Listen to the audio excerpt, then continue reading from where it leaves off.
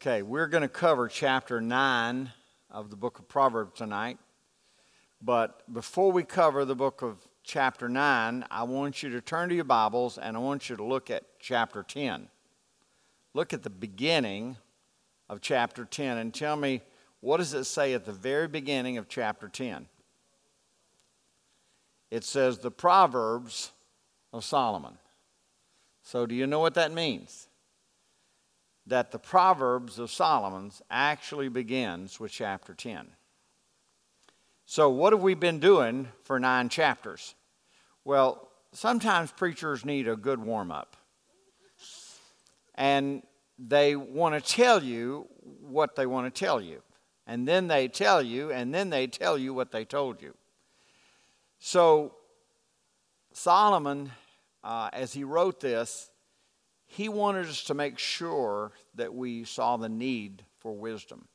And at this time in Solomon's life, the Holy Spirit was leading him to write and to declare. And so there is a lot to say about wisdom. And we're going to look at some of those things and actually kind of a conclusion of the preliminary part of the book of Proverbs is the end of chapter 9. And then beginning in chapter 10, it actually begins to be more of the Proverbs, and it jumps around a lot. The subject matter jumps around a lot. So it's going to be interesting how the Lord's going to get us through all of this, but we will find a way. So let's pray and ask the Lord to speak to us tonight. It's an important message tonight from Proverbs chapter 9. Lord, we love you. We bless the name of the Lord tonight. I thank you, Lord, that the Holy Spirit would lead us and guide us and direct us, that you would teach us tonight, and Lord, you would speak to our hearts. I thank you for the privilege and the honor of preaching your word. What an honor this is, Lord, to preach your word. And Lord, I ask for your help. I ask for the anointing of the Holy Spirit that breaks the yoke, that opens our heart, that teaches us to understand. And Holy Spirit, I just want to ask you that if you would not just speak through me, but you would also speak into the hearts of every person tonight. That you have a reason and a plan and a purpose for every person being here tonight. Nothing is by chance. And I thank you, Lord, that as we submit ourselves to the power and the anointing of the Holy Spirit, that you will speak to us, show us, teach us. We love you, Lord. In the precious name of Jesus we pray. Amen. Now, what we want to do is, I wrote in your notes and I just want to show it to you. What we've done is just put a just kind of a one-sentence recap for each of the chapters that we've covered. The first chapter, chapter 1, wisdom saves us from violent people. Now, I know there were some other things in there, but that encapsulated that chapter. Chapter 2, wisdom enters our heart and gives us peace. Chapter 3, wisdom improves us financially. So it talks about some finances. Remember Proverbs chapter 3 where it says, honor the Lord with the first fruits of all that God has blessed you with. And then in chapter 4, wisdom elevates our place in society. It talks about how we are in society. Chapter 5, wisdom shows us God's plan for sex, the correct way. Not the way of the world, but God's plan. Chapter 6, wisdom gets us off the couch and helps us to accomplish our goals. Get up and let's go. Stop dreaming about it, thinking about it, let's do it. What God has called you to do. Chapter 7, wisdom then protects us from temptation.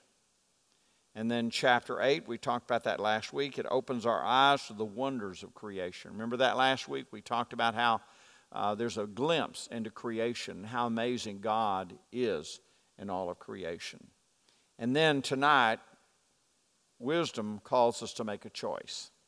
So as the conclusion of this portion of Proverbs, he uses a really unusual tactic. And that is, he paints an analogy picture. And the picture is of 2 houses. And he's basically saying you have to decide which house you're going to. You can't sit on the fence. You can't go to both places.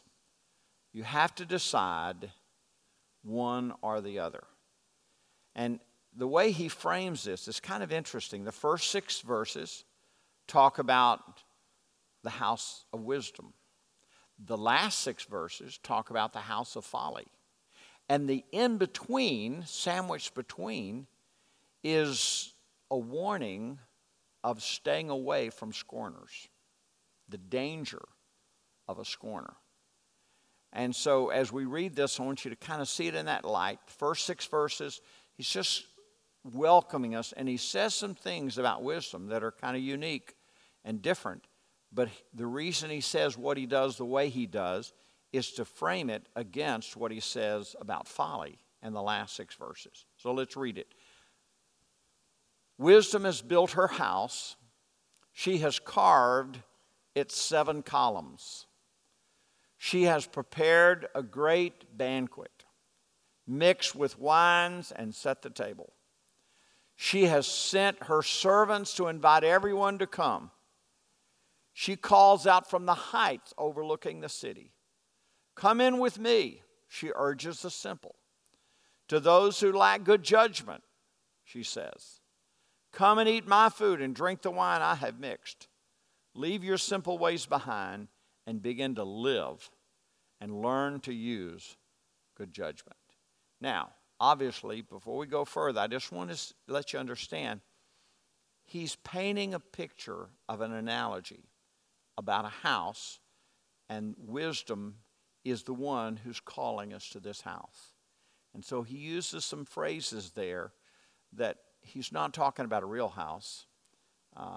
Everything in there, he's painting a picture that tries to give us the opposite of the house of folly that we'll look at in the last 6 verses. Now let's look at that middle part, the sandwich part. Anyone who rebukes a mocker will get an insult in return. Now sometimes some of the translations use the word mocker. Some of the translations use the word scorner. Same word, just different translations use a different word. Anyone who rebukes a mocker will get an insult in return. Anyone who corrects the wicked will get hurt. So don't bother correcting mockers. They will only hate you. But correct the wise and they will love you. Instruct the wise, they'll be wiser. Teach the righteous, they will learn even more. Fear of the Lord is the foundation of wisdom. We've seen that verse before in Proverbs. Knowledge of the Holy One results in good judgment. Wisdom will multiply your days and add years to your life. If you become wise, you'll be the one to benefit. If you scorn wisdom, you'll be the one to suffer. Now, the last 3, the woman named Folly is brash. She is ignorant, and she doesn't know it. She sits in her doorway on the heights overlooking the city. Now, that's kind of similar to the other house. And when wisdom, remember, it was overlooking, but there's some differences, and I want you to try and catch the differences between the two. She sits in her doorway on the heights overlooking the city. She calls out to men going by who are minding their own business. Come in with me, she urges the simple. To those who lack good judgment, she says, stolen water is refreshing. Food eaten in secret tastes the best. How little do they know that the dead are there, and her guests are in the depths of the grave. So it's an interesting analogy. It's an interesting portrait of 2 houses, and the houses are different. So what I want us to look at is I want us to kind of look at it in a way of what are the differences and how do we frame this? What are the differences between the house of wisdom and the house of folly? The first thing I can see, and that is, catch this, wisdom builds her house, where folly just sits in the house and expects us to be impressed. Now, right there, he's telling us, to have wisdom, we're going to have to work at it. This is not something, he's not talking about building a real house. He's talking about the fact that to seek God's wisdom and to obtain the wisdom of God means it will require some work. If you want to understand God's word, you will need to do some study. If you depend upon what you get at church for your study of God's word, I want to tell you, you're short. You're not getting enough. You will never understand truly the riches of God's word until you make the decision that you want to seek the Lord for yourself. Spend time with God. Spend time in His word. Wisdom builds her house. She works at it. She is not like folly. Folly just sits back, sits in her house, and thinks everything's is going to be there. And that is the problem. So many times people expect things to be given to them. They expect things to happen. And they think, well, I'm just going to, I'm going to sit in a church and somehow I'm going to end up being a pretty good Christian. That's like going out and sitting in your garage and believing you're going to turn into a car. It doesn't happen. Just being in church does not make you a good Christian. It doesn't make you a good person. It just means you sit in church. Now, can you learn? Yes. Can you, and I think this is one of the great things about the local body of Christ, and that is we build one another. We help one another. Iron sharpens iron. We help one another. We encourage one another.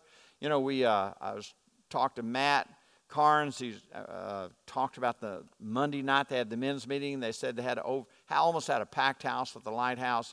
I think he said over 50 young boys that were there with their fathers. Had over 100 combined of men. I don't know, 125 or something like that total. And he said the exciting thing was seeing those boys looking up to their daddies, seeing their daddies worshiping God, seeing their daddies hearing the Word of God. Now, probably those kids didn't understand everything from Titus that he taught on, but they did see their fathers worshiping God. And I want to tell you, this is a way we learn. You go beyond just coming out on Sunday morning, but you go beyond that and you hunger for God's Word. That's why he's using this analogy. Wisdom builds her house. But it is folly. It is a foolish notion to think that just all this is going to come to us. And we heard last night, I think Tina Trosclair started the ladies' Bible study last night. I think she said they had 107 ladies there last night, the brand new Bible study. That's exciting to me. Men are hungry for God. The ladies are hungry for God. And that's what it takes. If we're going to have the wisdom of God and walk in His ways, it takes more than just sitting back and think, well, this is just going to happen. It doesn't. Wisdom builds her house. The second thing that I see there, and that is wisdom. You catch this. Wisdom offers us meat and wine, the whole banquet. But then if you notice what is mentioned in the last 6 verses, folly offers bread and water. I want to tell you, you get slim pickings when you follow the way of the world.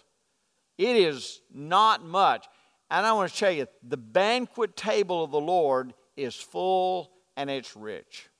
It is full. God, and I hear people say, I don't want to be one of them Christians get all excited about God. All the things you have to give up, and surely it's not very fun. All the fun is living for the devil. I want to tell you, it is exciting and fulfilling to serve God and to know God and to love God and to be about His purposes. Every day you can get up and you're excited about making a difference in this world for the kingdom of God. It is not dull. It is not boring. It's just the opposite. And here he's trying to say the wisdom sets a banquet. There is a whole banqueting table filled with fullness. And I don't know if you caught it. Notice this where it said in the first verse, it said that wisdom builds a home or house with 7 columns. And that's unheard of in the Middle East. It's, only, kings and the richest people would have a home with 7 columns. And so the picture there is that when you come to him, you get the very finest. And the 7 is probably a number of completion, the fullness of God, the completion of God. And here, the banqueting table, God is saying, if you will come to the Lord and if you will accept what Jesus wants to give you, you have more than enough. But if you follow the way of the world, you got slim pickings. You're going to have bread and water. And the sad thing of it is that the world tries to portray it as this is wonderful, but it's not. And that kind of comes into the third thing that I see here, the third analogy. Wisdom deals honestly with us, where folly makes glamorous promises that can never be fulfilled. And that's the way the world is. It makes all these wonderful promises. You'll have all this wonderful fun and this will be great, but it's empty. It's not fulfilling. And the promises the world gives can never be fulfilled. Gives this picture, if you'll do this, you'll be slim, then you'll be beautiful, and you'll be rich, and none of those things are true. Certainly you don't get slim, I guarantee you that. None of that works. But the whole point is that when you serve God, when you walk in his ways, it is full and it's rich. And God is honest with you. It's not like God told us, hey, you come to the Lord and everything's going to be sweet and easy and peaceable and you won't have any problem. No, he told us exactly the way it is. In this world, you will have tribulation. It is not going to be easy. Matter of fact, Jesus said, if you follow me, if they hated me, they'll hate you. For a servant is not greater than his master. So they hate him, they're going to hate us. So it's not like he made all these big glamorous promises that it's going to be wonderful, neat. No, it's not. But it is better. And everything the world offers is empty and hollow. And the last comparison that I see there, and that is wisdom's followers live more abundantly. And folly's followers, that's a hard, say folly's followers 5 times in a row. I'm telling you what, that's not easy. Folly's followers die a death they don't even realize is coming. And that's so true. And you see that analogy in the last verses there. They're going to die. She offered, look at the last few verses, Chuck. Verse 18, but little do they know that the dead are there. And her guests are in the depths of the graves. She welcomes in folly, the world, Satan, welcomes and says, oh man, this is great. And if you do something in secret, it's going to be a lot of fun. But what Satan is really offering is death. He doesn't want you to know what he's really offering. And, it kind of makes you wonder, why do so many people choose the wrong house? Why do they choose that house of folly? We're going to ask you that question in a moment. But number 2, why are you warned to avoid a scorner or a mocker? Anybody want to try that question before I give you what I think? Why do you think he warns us? He just says, don't have anything to do with them. Avoid them. And that's not just here in Proverbs 9. Throughout Proverbs, we're going to see this time and time and time and time again where we are warned, do not rebuke, do not correct a scorner. You can correct a person who loves God and they'll get wiser and you'll be blessed for it. But don't scorn, don't warn or correct a scorner or a mocker. Anybody, what do you think, Penny?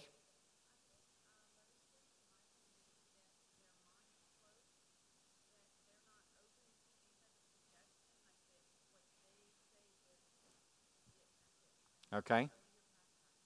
All right, I agree with that. Why else do you think he warns us to stay away?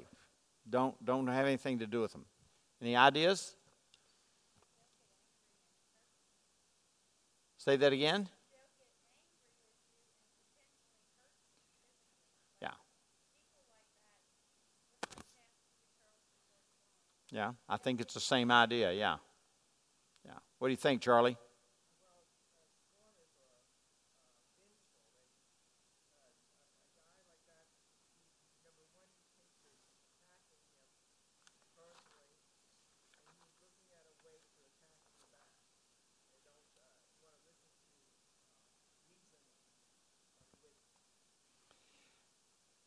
My experience with scorners or mockers, those types of people, and I list in the next thing we're going to talk about some traits of a scorner. But if you rebuke or really even have anything to do with that person, I just want to tell you, whatever you say to them, they will take what you said and they will use that against you. They will use whatever you say, as innocent as it might be, they will use that as their angle of attack. They will use, you might even say something good to them, but they'll twist that and turn it to be something totally different because, again, a scorner is not a simple person. Now, the Bible does mention a simple person in the first 6 verses, but simple is just a person who's without understanding. But a scorner, if you define it, it is a person who hates God and who desires to hurt the kingdom of God and desires to hurt anyone who has anything to do with the kingdom of God. If there is strife in a church, most likely a scorner or mocker is somewhere behind it. Now, that scorner may not even attend your church, but they will seek to attack and plant seeds of hatred in members of that church that they seek to hurt. And so they may not ever set foot inside that church, but they will cause strife in that church because it is their desire to harm the kingdom of God. Look at, and I listed these things, and this comes not just from Proverbs 9, but throughout book of Proverbs and a couple other places, but just trying to get some characteristics. First thing I noticed, he's easily offended. Y'all have any friends who are easily offended? Is there anybody in here who's easily offended? Don't raise your hand if you are.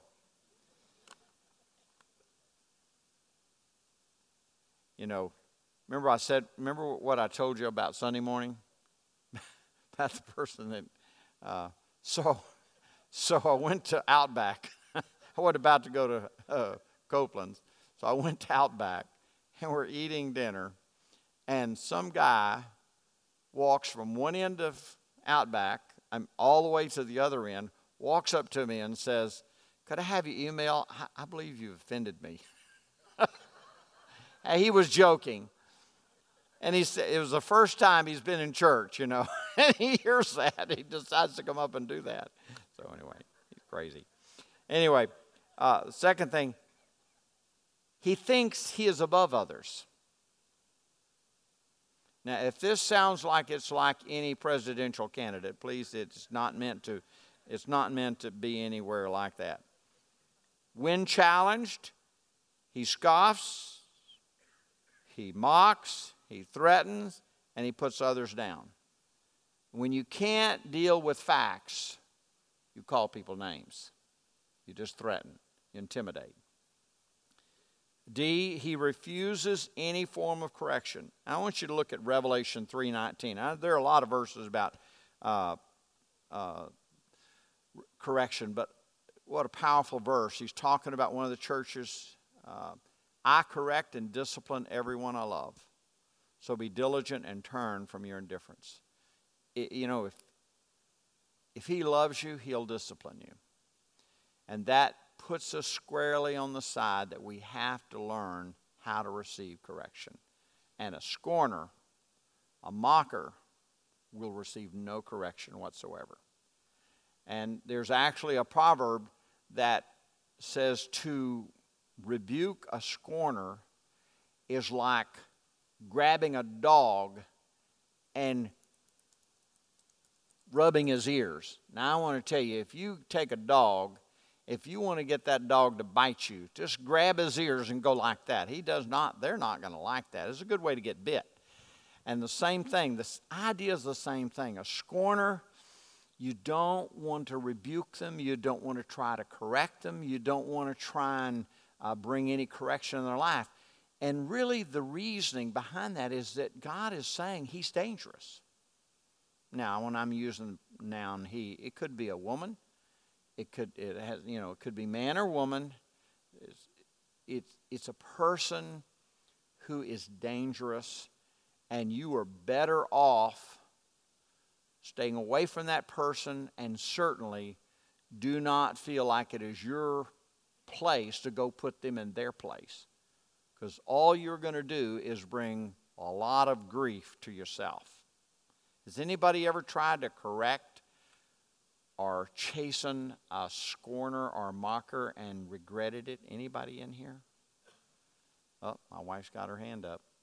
Yeah. Yeah, you know what I'm talking about? Yeah, you dive into it's like a. I remember I went to a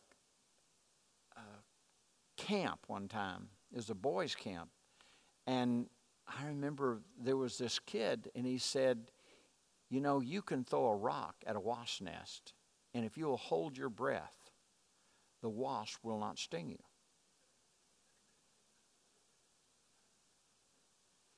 And a bunch of us kids were young and stupid.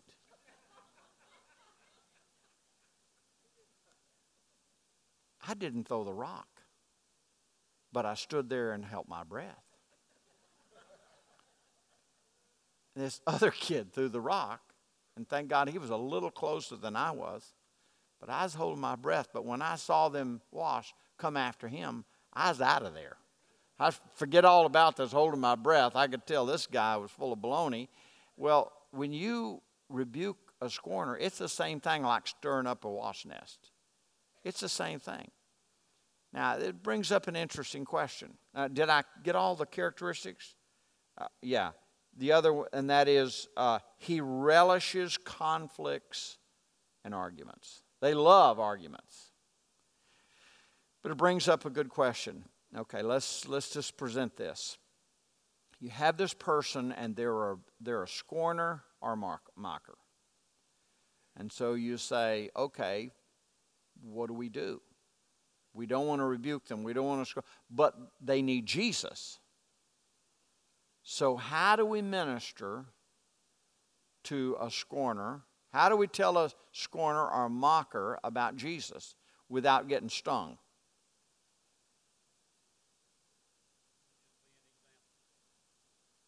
Okay? What else? Pray. What's that? Pray for them. And you know, that is the key. I think example, yes. Pray for them that their heart would change. And when I'm praying for a person like that, I'm praying for them to have eyes to see the truth about others and themselves. Because they have been blinded. They think they're God's gifts to mankind, and they can't do any wrong, and everybody else is wrong. And so they need to have eyes that are open to the reality of who they really are, who we really all are, and how desperately wicked we are, and how we need Jesus, and we are weak, and we're ready and open to receive God's correction in our life, which is the opposite of the scorner. So praying for them, to me, is the most powerful and really the only practical thing we can do, because even if you walk up to them and start telling them how much you love them and how they need Jesus, and you want to tell them about Jesus, I want to tell you they're going to use it against you. And it goes right back to what you talked about, and that is throwing pearls before the swine. There is a time to share Jesus with people, folks, and there is a time not to share Jesus. There's a time to hold back and to wait until God grips their heart and changes their heart and brings them to the point to where they are open and receptive to the gospel. And sometimes when you present the gospel at the wrong time and the wrong way to the wrong person, it really can backfire on you. So, this is where we need to be sensitive to the Holy Spirit and obedient to the Holy Spirit. I can't give you this ironclad golden rule that do this every time, but I can say we are warned many times about dealing with or rebuking or coming against a scorner, because you will only bring grief to yourself. And from personal experience, whatever you say, even if it's nice, they turn it around and use it against you. And so it becomes the old thing, the less you say to them, the less ammunition you give them to use against you. So you actually come across a whole lot better just not saying anything to them at all, and then just praying for them. And you can tell when their heart has changed. Hey, the prodigal son, when he was off sowing his wild oats in the foreign land, he was probably when he left, nobody could have told him anything. And the father, it doesn't give any appearance that the father tried to stop him. He just let him go. Because when you're headstrong and you want to do your thing and you don't want to listen to anybody, then your best is to get out of the way and pray for them. But I want to tell you, when they turn and their heart is softened, even when he's coming back, remember what he's playing over in his mind? He's of course, when he came to himself, he said, the servants at my dad's house who feed the pigs, they're eating better than I am. I'm eating the husk that the pigs turned down. So it would be better at my dad's house. And if I could just be a servant at my dad's house, I'd be a lot better off. And so he started coming back, and he's rehearsing in his mind how he's going to repent. He's going to say he's so sorry, and he wished he could, come back and be a servant. But before he could ever get all that out, his father was running to him. What a picture of God. God knows when your heart is turned and you have a heart for him. And he knows when your heart is softened. And the heart of the Father running to you if your heart is changed. And that's the picture he's trying to give us. And so don't give up on that scorner. I'm not trying to tell you to give up on them and write them off. I'm just simply saying you've got to pray and let God bring them to that turnaround place in their mind. The next thing I just want to ask you, and that is, what is the choice we have to make? If there's a choice between the house of wisdom and the house of folly, what is really the choice that he's calling us to make? I know these are analogies, but what is God really saying to us? What is he telling us that we need to make a choice? Yeah. We need to choose life and not death. And it really is life or death. The choice we have is a choice between life or death. In reality, it's a choice between Satan and God. And sometimes you say, well, is it really that stark a choice? Yes, it is. You either choose God or you choose Satan. You can paint it a lot of colors. You can look at it a lot of different ways. But really, when it comes down to it, it's Satan or God. It's life or death. Folly or wisdom. You have to make that choice. I just want to ask you a real simple question. Why is it we make wrong choices? Why is it we choose the house of folly rather the things God offers to us, the Jesus that he offers us is so amazing and so wonderful. Why does anyone choose the way of Satan, the way of the world, the way of folly? Helen? Blindness? Rebellion. Okay? Yeah? Why do we make wrong choices like that? What do you think, Ed?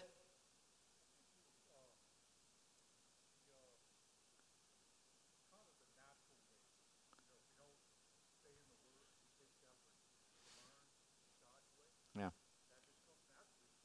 Okay, so it's the natural way. Yes.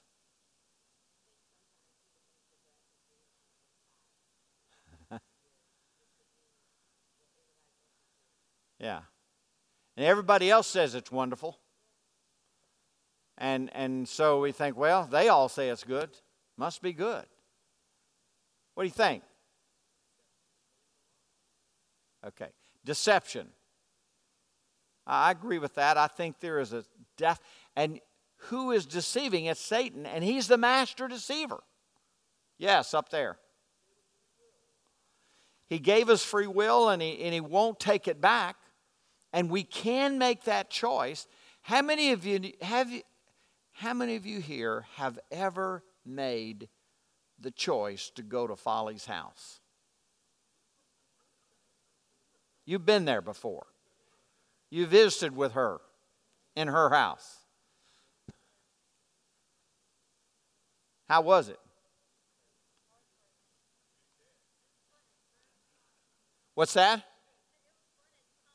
Yeah, and you know, and the enemy tries to convince you you're having a good time and it's fun, but it has death behind it. It may have the element of fun, but it's death. Anybody else? Why we make that choice? Yes, Penny? Okay, yeah, I agree with that. I think there's some of that. I think a lot of good answers here. Yes. I'm sorry, down here in the pink. A hardened heart. Wow. Well, let me follow up on that.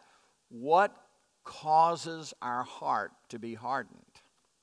I do agree that if you have a hardened heart, you will go in the wrong direction, go to the wrong house, follow after the ways of the world, and begin believing a bunch of those lies.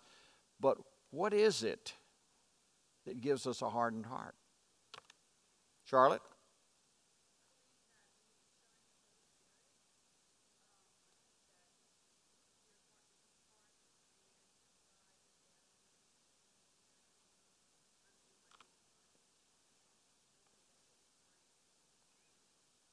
Okay.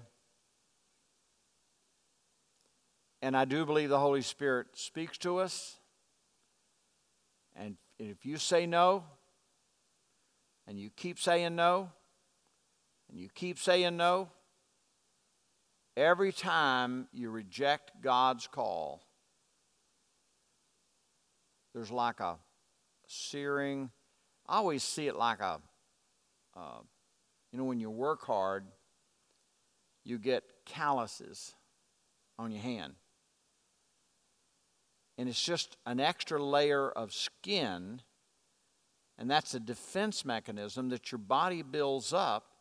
If you do a lot of hard manual labor, then you might skin it up. It might even get blistered, but your skin tells itself, if this is going to be under a lot of use, we need to build up some defenses and build up thicker skin there.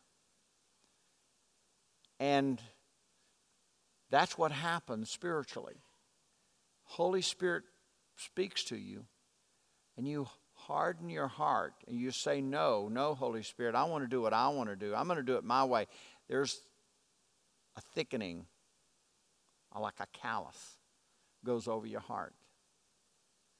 And the problem of it is, if you stay long enough and you listen to yourself and reject God's Spirit long enough, that hard heart becomes calloused.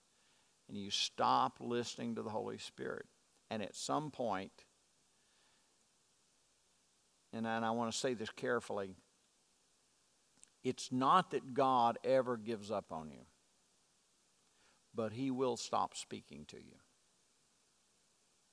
His Spirit will quieten up. He'll draw, He'll woo you, He'll speak to you, He'll work. He's trying to get you, and every time He tries to get your attention, you say, no, I'm going to do my own thing. I'm going to do my own thing. No, God, my way. I don't want your way. You do that enough, finally, the Holy Spirit says, you want your own way? All right. I'll give you your own way. Remember in Psalms it says, He hardened their heart and gave them leanness to their soul. They cried out for meat. They wanted that meat. And He gave them that meat, but He gave leanness to their soul. And so there are times that God will just back up.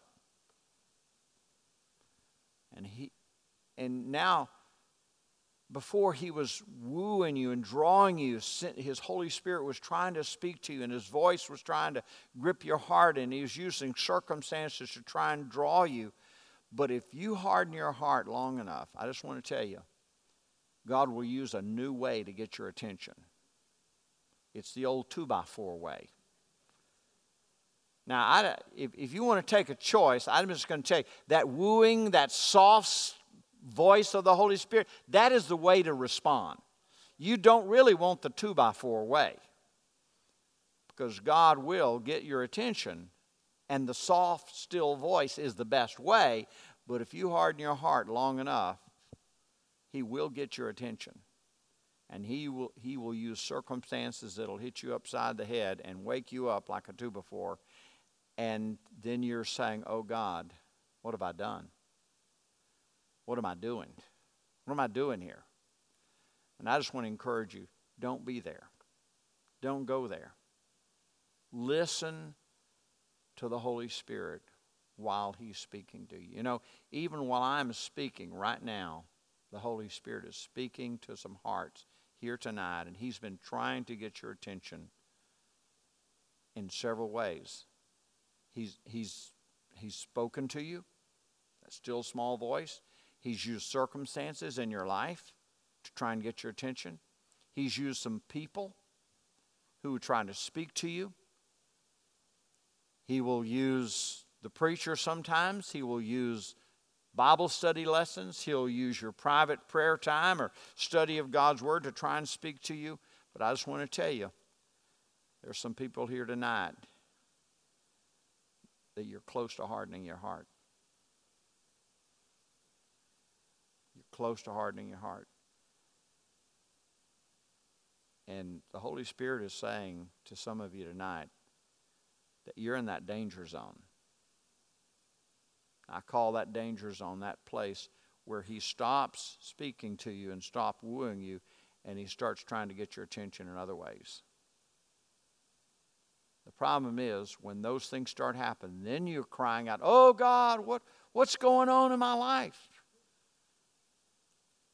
What's going on in your life is He's using a whole nother method to get your attention. And what does God want? He wants your heart. It's not that He wants to get you in church. You get in church because you've given Him your heart. So He's not after getting you in church. He's after you and your heart. He wants you to love Him with your whole heart, to give Him all of your heart. That's what He wants. And you know what's funny is God wants that more than anything else. And sometimes we do the let's make a deal, God. And we give Him, we'll serve Him. We'll do some good things for Him. And serving Him and doing good things are good, but that's not what He really wants. He wants you. He wants your heart. All of those things become substitutes for what He really wants, and what He really wants is your heart. I'm going to ask you just to bow your heads. You know, the call of Proverbs 9 is the call to make a choice. Which way you're going to go, heaven or hell, Satan or God, Jesus or the world, life or death. He's speaking to your hearts. And I just feel impressed with the Holy Spirit that He wants me to say to you that He has been trying to get some of your attention in so many different ways. And you're close to hardening your heart. And the Holy Spirit wants you to know that today, tonight, while God is still drawing you and calling you and wooing you, He wants you to say, yes, Lord. I want to give you my heart. I'm just going to be obedient to the Holy Spirit and just simply say that if there's somebody, and I want to give you that opportunity, if you know God has been speaking to your heart and you have been resisting Him from giving Him your whole heart, you've tried to give the Lord this and you'll give Him that and you'll give Him this, but what He really wants is your heart. He wants all of your heart. And if you would be willing to say, yes, Lord, I'm just going to ask you just to stand up and join with me, and I want to pray with you. You just sense He's calling you, drawing you, and He wants you to surrender to Him. Anybody, just stand up. I want to pray with you. Yeah, I see. Anybody else? Yes. Anybody else? Just a couple of people standing. Yes. Thank you. Thank you. Thank you, Lord. Takes a lot of courage. But again, I'm just asking you to be obedient to the Holy Spirit. If you feel the Holy Spirit is speaking to you and saying, tonight, He wants you just to give Him your heart and say, Lord, I've been resisting what you want to do in my life, and I just want to give you my heart and give you free reign in my life. Anybody else? Yes, anybody else? Thank you, Lord. Just a total surrender. You know, sometimes it's just a matter of saying, Lord, I'm going to stop arguing with you. I'm just going to accept your way and your will in my life. But sometimes we don't understand what God is doing. But God has a good plan for our life. Thank you, Lord. Thank you, Lord. I'm just going to ask you to pray with me. If you're standing, I'm just going to ask you to pray out loud with me. And if you want to, even if you're still seated and you want to pray this prayer with me, just a prayer of surrender, you can join with us. Let's pray it out, Lord. I pray it out loud. Lord Jesus, I give you my heart, Lord. I give you everything. I don't hold anything back. I give you my life. Do with me whatever you will, Lord. Thank you, Father. Your way is better than my way. Your plan is better than my plan. I submit to you, Lord. Take my life and do whatever you want to. I give you my heart, Lord. I will yield to you. In the name of Jesus, I pray. Amen. Amen. Praise God. Thank you, Lord. Bless the Lord. Amen. All right. Proverbs chapter 10 next week. Amen. Now we really get into the book of Proverbs chapter 10. I love you. Y'all are dismissed. Amen. Great to have y'all tonight. I love the book of Proverbs.